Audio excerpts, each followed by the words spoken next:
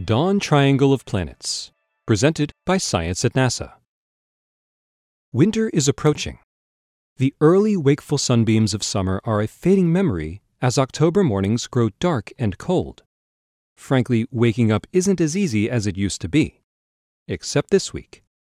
In the days ahead, if you find yourself yawning over your morning coffee before sunrise, longing for repose, just take a look out the window.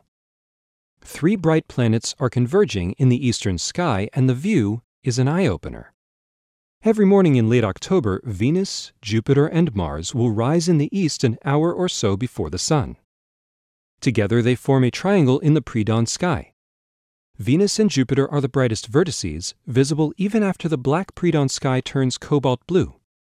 Once you find them, you will have little trouble locating the dimmer red planet, which completes the triangle while the sky is still black. Although any morning in late October is a good time to look, the 6-day stretch from October 24th through the 29th is the best. That's because during this time, the triangle of planets will shrink until it is less than 5 degrees wide. For reference, the bowl of the Big Dipper is about 10 degrees wide, so 2 of these triangles would fit comfortably inside the bowl. Of greater significance, however, is what you can see through binoculars.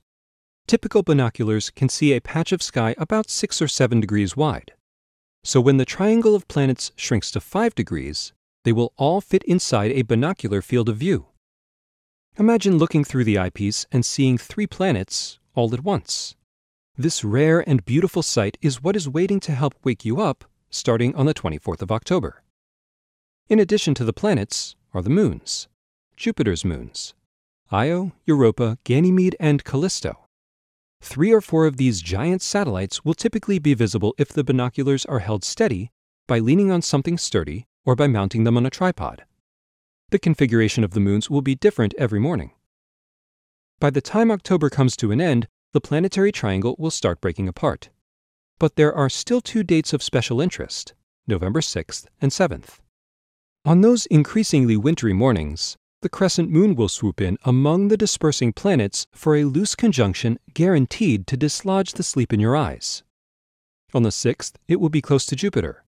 By the 7th, it is just past Mars and Venus. Waking up before sunrise may not be so bad after all. For more news about events in the night sky and how to see them, please visit science.nasa.gov.